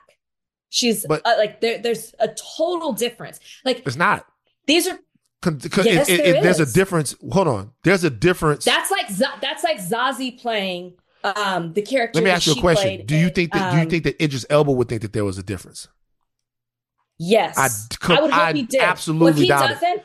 Well, if he doesn't, then I have a problem with that, because I think that it's one thing if you're casting someone because they embody the physique, the physicality, the whatever it is, the being of the person that you're playing on camera, then I understand that. But to cast somebody who looks nothing like that person and doesn't even have the same she's more than just Black, to me, that's totally different. That's totally different. But it's arbitrary though, because if one distinction doesn't matter, then none of them matter, right? So no, that's not true. Zoe Saldana, it's a Black woman playing a Black woman. So you're saying a white? No, she's not just a Black woman. No, who? Zoe Saldana? That's not how she identifies. She's not just a Black woman. It doesn't matter if she's just a Black woman. Drake is not just a Black man, but he Black. So Drake could have played Fred Hampton. No, I'm not. To me, that would be stupid. But this is the point that I'm making. The point that I make. I mean, darkening somebody's skin for something is obviously a lot more. I'm not. And that's what they had to do with her. I know, but what I'm saying is that in a certain situation, all of these things are arbitrary. The lines that we're drawing them because of what we feel to be culturally competent. And just as somebody is saying, I think it's culturally incompetent to have to darken somebody's skin, even if they're Black, right? Even if they're Black, I think it's culturally incompetent to have to darken somebody's skin to play a role, right? The only reason why I care about that is because there's dark-skinned women who can play Nina Simone. Why would you get somebody who, it's not because Zoe Saldana isn't black, right? There's darker skinned women who could play Nina Simone. So why would you just get a darker skinned woman who can play Nina Simone to play Nina Simone? And number one, Nina Simone, who was so absolutely militant and so passionate about all of those things, right? Or Fred Hampton, loved Daniel, loved the performance, don't have any issue with it, ate it up, was so happy for him when he won. But the reality of the situation is, in that particular situation, there were Black American performers who I feel like could have played Fred Hampton. And so to me, all of these things have to do with what's culturally competent and what's culturally incompetent. And I'm not saying that there's anything wrong with what's going on, but I'm saying is there's obviously a conversation that has to be had, because but you're also saying that they shouldn't be playing it moving forward. You shouldn't. No, when I'm like, the shouldn't be doesn't really rate to me. Like, because there's no shouldn't be to me. The reason why there's no shouldn't be to me is because there's only be and not be. Shouldn't doesn't really matter. What I'm saying is that the criticism of it is totally valid. I'm not going to stand in anybody's way making money or giving great performances, because the art is the art, right? Now, what you talked about with Nina Simone is a fantastic point, but it's just a lot more flagrant. What I'm talking about right now is this argument is nuanced, but it's essentially the same one. And the reality is, to say that Black Americans shouldn't safeguard their culture specifically, right, is an interesting point to make when we're assailed by people who come over here sometimes, or when we're talked down to sometimes by that, or when forget about the assailed or talked down to, when there's acknowledgments everywhere that there are differences. And I would want a Canadian to play Drake in his biopic. That's so important to him. Like, the Six is so important to him. I would want a Canadian to play Drake in his biopic. I would want that. Like, I would want a Jamaican to play Bob Marley. You would want that. I would want a South African. But are you going to think it's wrong if that's not the case? No, but I wouldn't be mad if they thought it was wrong. You see what I'm saying? So like, I wouldn't be, so I wouldn't be mad, but I wouldn't be mad if they thought it was wrong. If they were like, damn, it would be so dope to have a young kid from Toronto play Drake because he meant so much to this city. You know what I'm saying? It would be so dope. Like, I get you. Yeah, I wouldn't be mad if they thought it was wrong. I get you. I guess I also understand the defensiveness, because I think with like an Idris or even Naomi in this movie that's coming out, I think that she would say something along the lines of, I grew up on Whitney Houston. I loved Whitney Houston. She meant so much and she was influential in my life. And I think that Whitney could be just as influential in her music, in her representation of being a Black woman and taking over and being a pop icon in that sense, that, and being just this global superstar. And she could say she meant that much to me too, even though I wasn't born in the same country that she is. I think that's where you get defensive, because you're saying, well, Whitney didn't. It's almost as if you're saying Whitney didn't mean as much to her as she meant to me. I'm not saying that at all. I'm saying that there's also some latent racism that comes into this entire situation with casting directors. I think that's very interesting. With casting directors and people like that who still might have the tendency to look at Black Brits or Blacks from other places as superior creatively or talent wise to Black Americans sometimes. And when they come over here, they get the roles. So it's like, look, it's not that big of a deal when it happens, but it is a bigger deal to kind of tell us to shut up about it, or to say that the criticism itself is unintelligent. It definitely comes from a very informed place. Your tall, handsome ass. Well, you know what? Like, you don't criticize us, tall, great-looking nigga. Go fight some more lions and do other great things. I love you so much. You're a great person, but I don't agree. All right.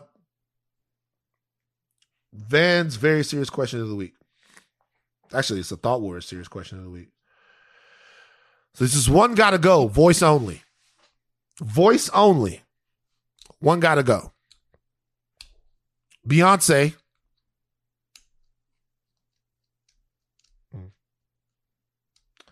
Whitney Houston. Who else? Mm-hmm.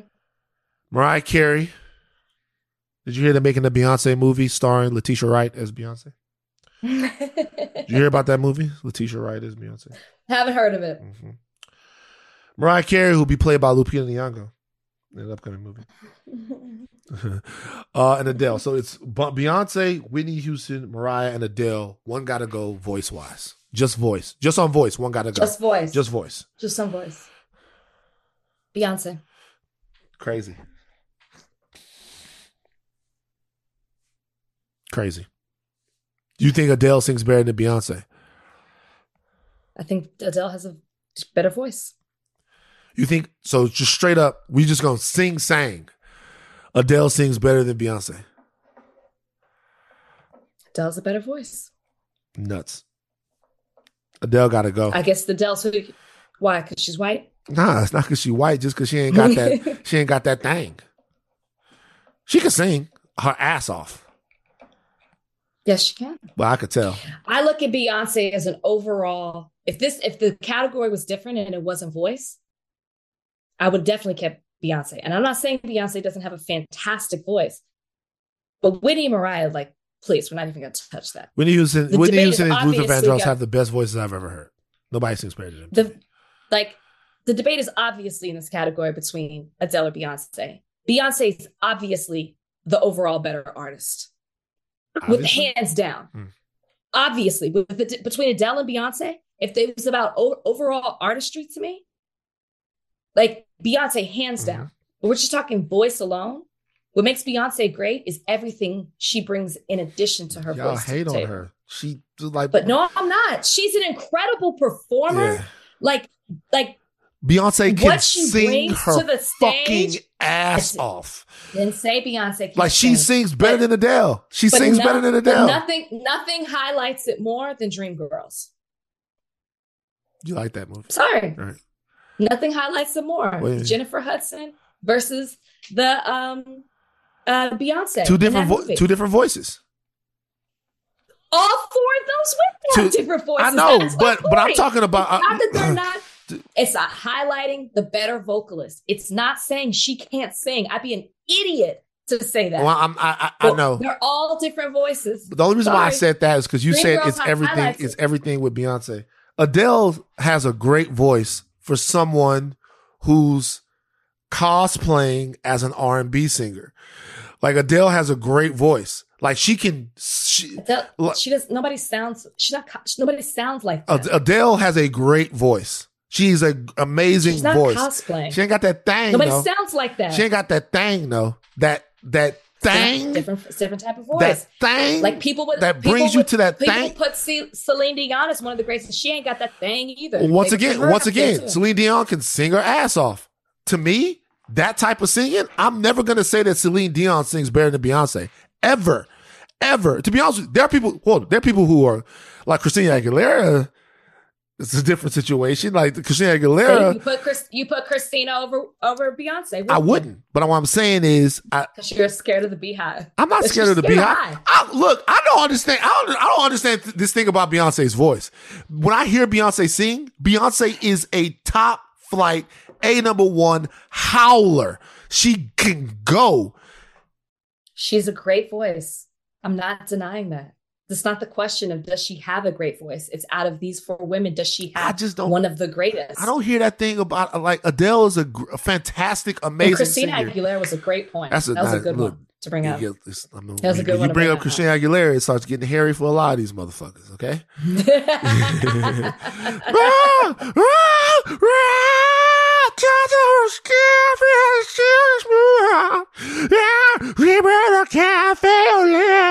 Like she just go.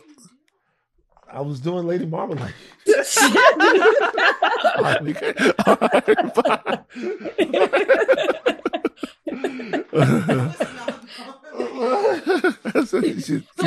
had to come in and check on you. It was not. She can go. I'm not fucking around. Adele, not as much to me. I love Adele. I like fire in her. Fire. Wait, is Khalika in the room still? No, she's gone. Ask Khalika. This is how Adele sounds to me. I got a fire in the rain, and I got not even her best song to choose. Not even the best song to choose. Donnie, your opinion? I'm with Van. Your opinion? Of course. Y'all are scared. Yeah. Y'all are scared. No. Y'all are scared. You're scared. No. About Beyonce. I get it. I get it. It's not the song I would have chosen. I love that It's not the song I would have chosen. I love that It's not song. the song. I love that song. I'm gonna be honest with you. Okay, we gotta go. All right, everybody. It's Labor Day today.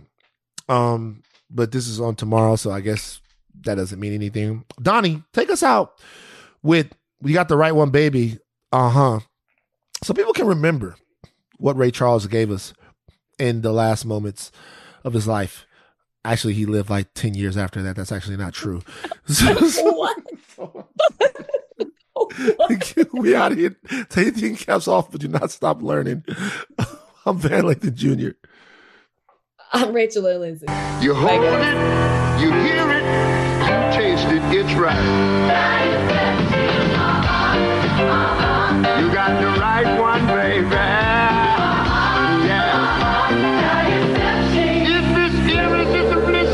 Uncontestably tasteable and intimately wonderful. You got the right one, baby. Woo! Rest in peace, Ray.